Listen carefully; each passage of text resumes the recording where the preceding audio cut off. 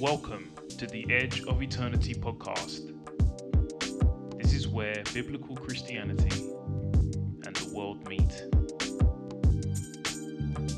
Our aim is to give you the tools and resources you need to help cultivate a closer and more meaningful relationship with God. Stay tuned. Listener, hello. Welcome to this week's edition of Edge of Eternity. Thank you for joining. Today's episode is based upon a concept that I've coined, and that is emotional idolatry. Now, obviously, over the course of the show, I will be elaborating on what that means and what it is, and how it can actually be detrimental to your walk with Christ.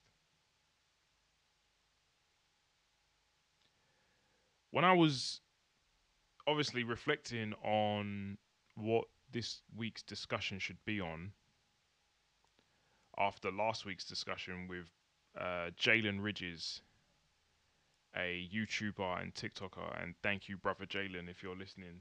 I thought it was a really good episode. We discussed religion versus faith. The difference between a person who associates themselves as religious and a person who truly has faith. And the reason why this episode kind of piggybacks on that one is because throughout my life, I've always been an observant man. And when I evangelize, go speak to complete strangers, and I convey the message of the gospel and the severity of sin, the necessity of prayer and repentance. When you do get pushback, people tend to argue. And what they really, the ground in which they argue upon and stand upon is this idea of always feeling good. There's a real, or not real, there's an unwritten rule that personal, emotional gratification and emotional utility and the maximization of that utility is the number one aim for all human beings on this earth. What I'm saying is, as long as I feel good, that's all that matters. Whatever system or spiritual doctrine or dogma or system that can enable and facilitate and justify that, that's where I'll go. If that's atheism, if that's Buddhism, if that's Hinduism, or if it's just this concoction of our own cocktail of spiritual systems, take a bit from here, take a bit from there, take a bit from everywhere, and mix it in, blend it in, turn it into this spiritual cocktail. Moreover, the point being, whatever system satisfies my own personal convictions and my own emotions, then that's the one I will adhere to. And the issue is, people tell themselves these things subconsciously, and they start to live by these things, these systems of personal gratification. And this is a problem. It's a big problem, because this mentality has trickled down into the church. In fact, it's done more than trickle down into the churches. In many cases, it's actually the primary driver of church attendance. It's what many members of the congregation are looking for. And when you hear people like Bill Johnson, one of the senior ministers of, I think it's Bethel, I was watching his testimony, and it was about 40 minutes long. I could only watch 20 minutes because honestly I had enough. In 20 minutes of an apparent testimony, repentance was never mentioned. Salvation was never mentioned. Sin was never mentioned. Jesus Christ by name was never mentioned. We're talking about the head of one of the biggest church institutions on the planet and the core components of redemption, of salvation, of the Gospels in 20 minutes of a 40-minute discussion was never mentioned. I tell you what was mentioned: the need for spiritual experience. And this is commonplace within the progressive Christian movement, the charismatic Christian movement, and it's really fitting for today's theme of emotional idolatry. Because when you share a gospel that promotes experiences as opposed to true faith, you become seduced by the lust of wanting to feel, quote unquote, God, as opposed to genuinely experiencing God through understanding His word and understanding the premise of why you're actually persevering and undergoing your path and your walk with Christ. As a true believer, you're exactly that, a believer. You believe the word of God. You believe that Jesus Christ died for your sins.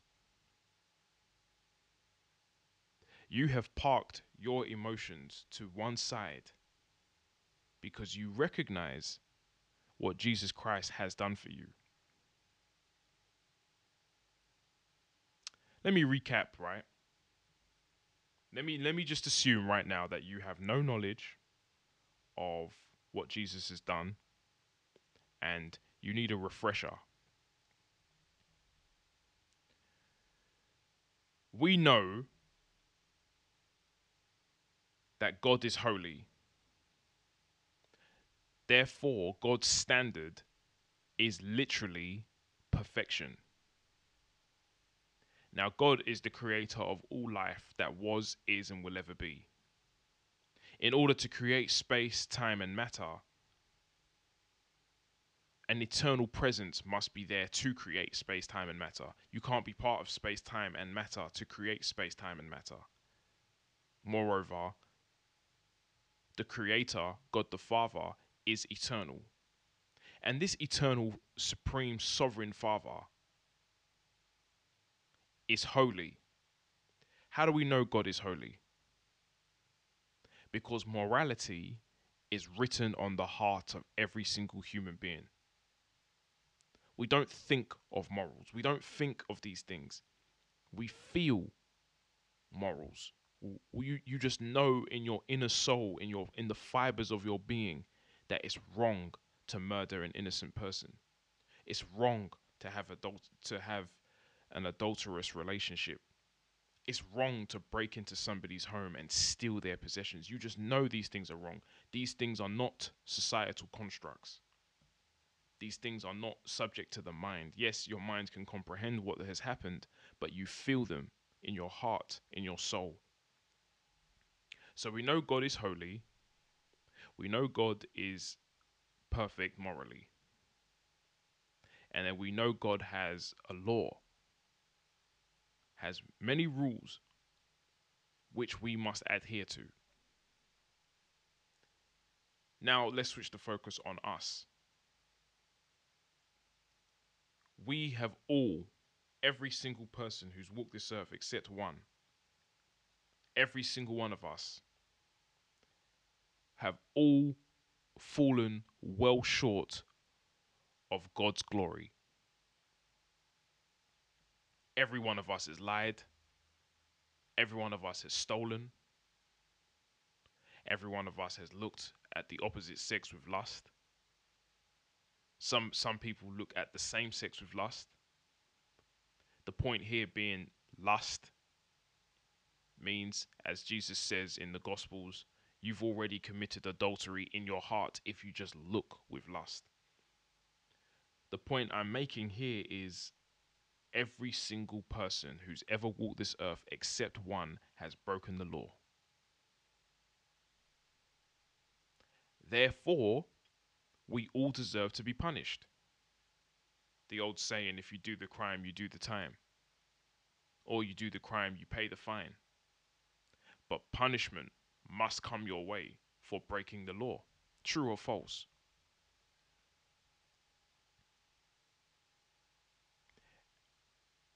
And yet, because the holy and perfect God is also rich in mercy and in patience and in grace, he sent one person, his only begotten Son, to exonerate us, to vouch for us, to take the punishment that we rightfully deserve on his own shoulders and pay with his life. Think about the mechanics of Jesus Christ's sacrifice. A perfect and sinless, blemish-free man was accused of blasphemy, was beaten brutally, was then treated like a really severe criminal. The punishment we deserve, Jesus took it on our behalf. All we need to do is place our faith in him and not in ourselves. We repent of our sins and we place our faith in Christ. Because that then shows God you're aware of the severity of your sin, and sins, plural. You've had the decency to apologize and to turn away from them, and you place your faith in the personification of God's grace and mercy, and that is Jesus Christ. At what point did I mention your own emotional gratification? It's not about you. It's about him, capital H. When we Christians truly get the fact that when you really call yourself a Christian, you take a back seat. In order to truly honor and to truly worship and to truly appreciate and understand and comprehend the fact that without Jesus Christ, without sufficient faith in Jesus Christ, you will burn in hell for the rest of eternity. There's no time to sugarcoat things anymore, because the world certainly needs biblical truths to be spoken. There's a longing in people's hearts to hear truth. We've become so consumed with political correctness and trying not to step on people's toes that we have genuinely forgotten what it means to profess truth. There's nothing more true than the Gospels. And one thing people are doing consistently is subverting the gospels, perverting the gospels as well, in order to extract or manipulate or produce some form of emotional gratification. This is where the charismatic gospel has come in. This is where the progressive Christian movement has come in. This is where the Bethels and the Hillsongs and the Elevation churches and churches of that ilk, where they have substituted sound biblical doctrine for the true essence of the gospel. Ladies and gentlemen, you must truly understand that your life is no joke. The premise and the reason why I've started this ministry, this digital ministry, Edge of Eternity, is precisely that. We are on the edge of eternity. How you conduct yourselves in your daily life and the essence of your faith is going to set you up for the rest of your existence. We know through reading the Bible the only reason why we die is because the wages of sin is death. Even as a repentant sinner, your past sins are still in memory of in your flesh. So God pays you the wages of sin, which is death, but you still live on after that. How prepared are you to meet the Father? How ready are you to meet the Father? Do you know where you're going after you've died?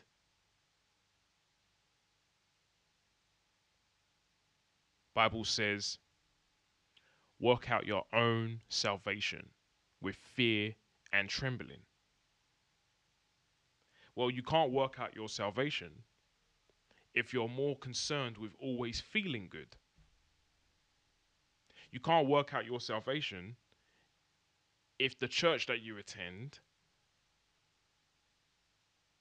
does not practice sound biblical teachings, does not preach sound biblical teaching. If your church is more concerned with having quote unquote experiences that pander to your own personal emotional gratification. Time is ticking.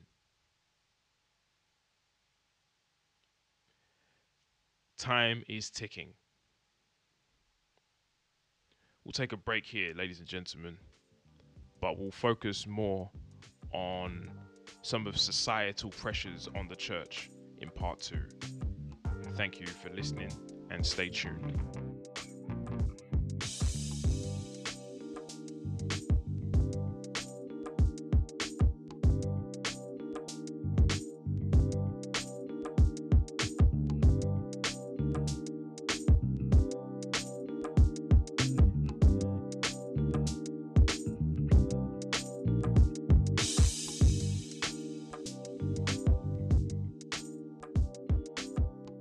Welcome to part 2, ladies and gentlemen.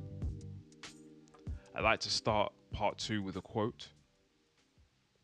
The devil is not fighting religion. He's too smart for that. He is producing a counterfeit Christianity, so much like the real one that good Christians are afraid to speak out against it. End quote. And that is from Dr. Vance Harner. Dr. Vance Harner. And he said that in the middle of the 80s, 85 or 86, I think. Some 36 or 35 years ago. No, 37 years ago, sorry. Almost 40 years ago. And it's very true. We're living in a world that Christians and people who are non-believers are virtually one in the same. there's this idea and this premise and this notion that sufficient church attendance is enough, or simply quote unquote believing is enough. And closer to the point of today's episode, this is because emotional gratification is actually the God that most people serve without even realizing. You have to ask yourself, ladies and gentlemen, consistently, who am I actually serving? Because there's a real naivety within the church today. There's a real neglect of sound biblical doctrine. And it's been substituted with this constant desire to quote unquote feel good.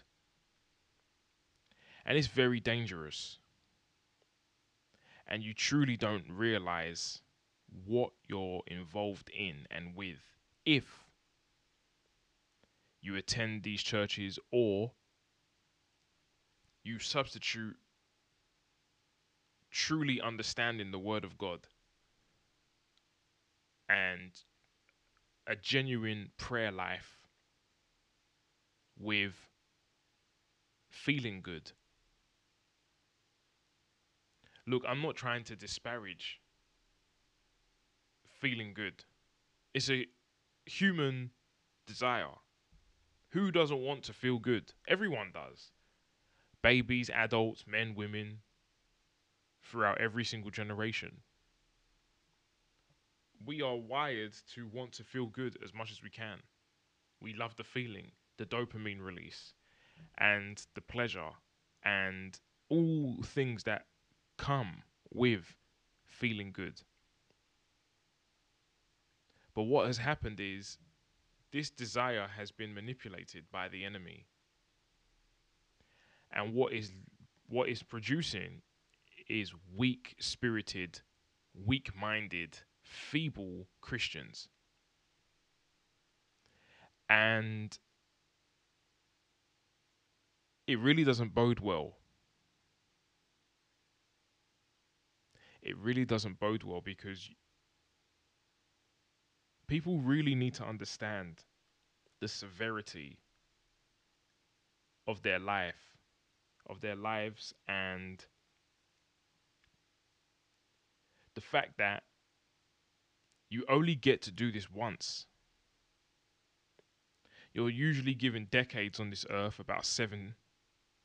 You get about 7.5 decades the average person lives. And in that time, you can't repeat a single second of your life.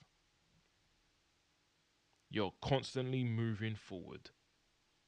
Whether you're moving backwards, you're still moving forward, if you understand what I'm saying.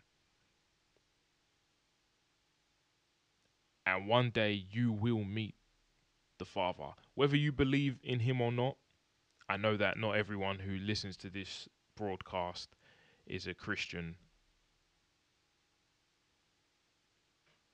Whether you believe that or not, that is going to happen. That is going to happen.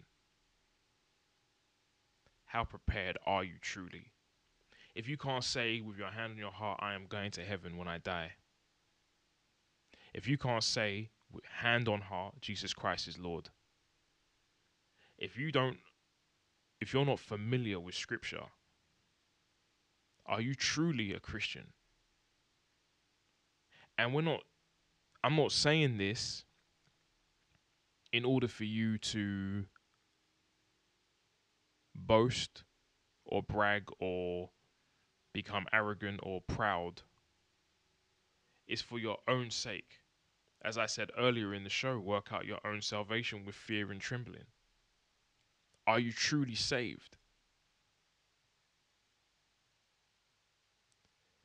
Because when you're truly saved, your life changes.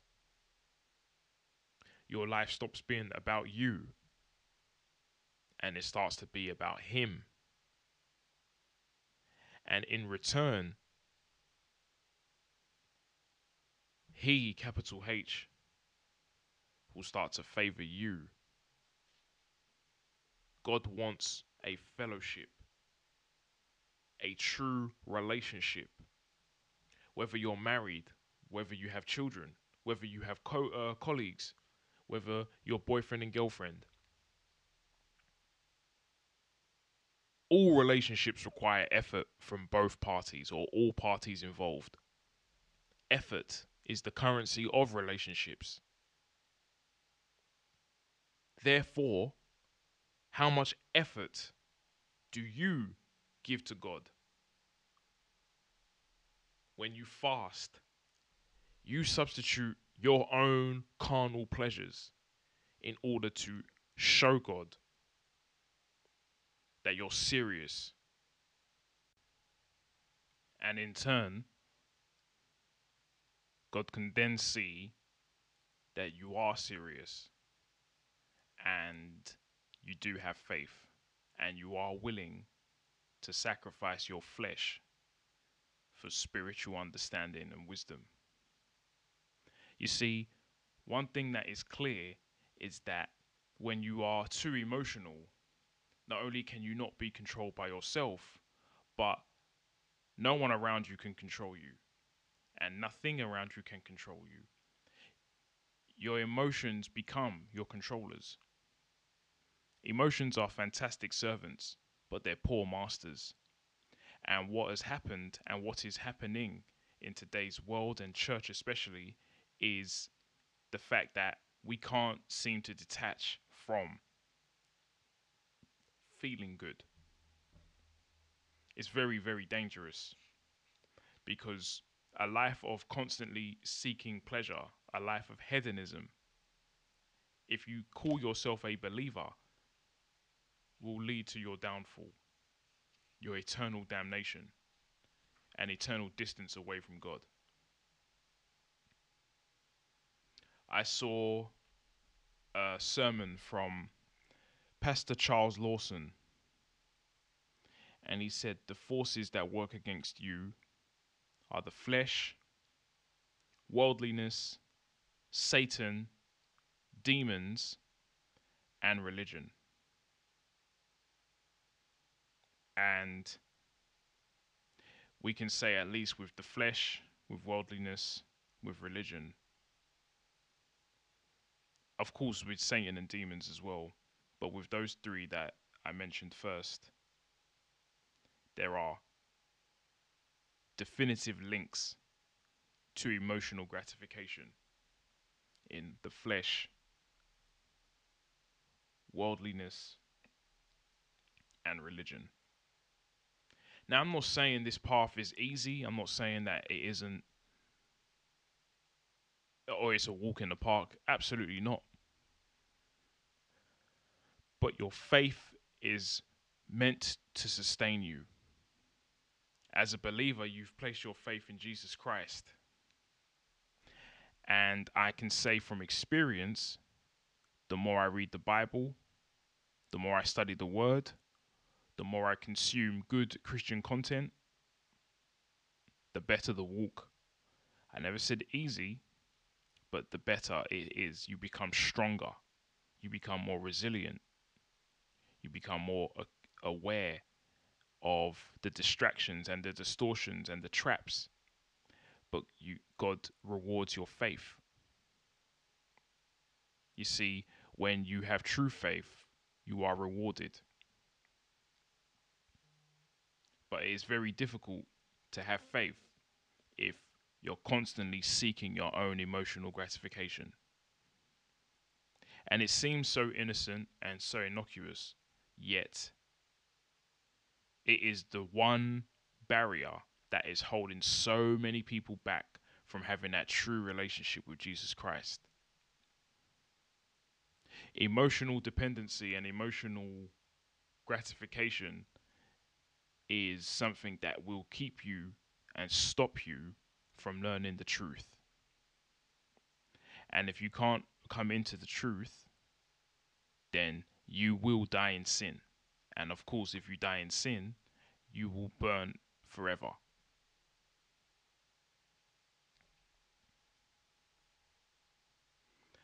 I fully appreciate the nature of this message isn't feel good, but it's not supposed to be. Not today. Being a believer is obviously not all doom and gloom. However, as a true believer of the way, the truth, and the life, Jesus Christ Himself, we have to be aware that we have to tell the truth, even if it doesn't necessarily make you feel good. It's something that has to be broadcasted, something that has to be promoted, something that has to be said, because we don't have time anymore. We do not have time to sit down and to delay the message or to stall. You need to move your emotions out of the way and allow the miracle of the Holy Spirit to enter you and to start walking with Christ. And until you remove the idol that is your emotions, you won't be able to understand or comprehend, and you won't be able to inherit the kingdom of God. Emotions have been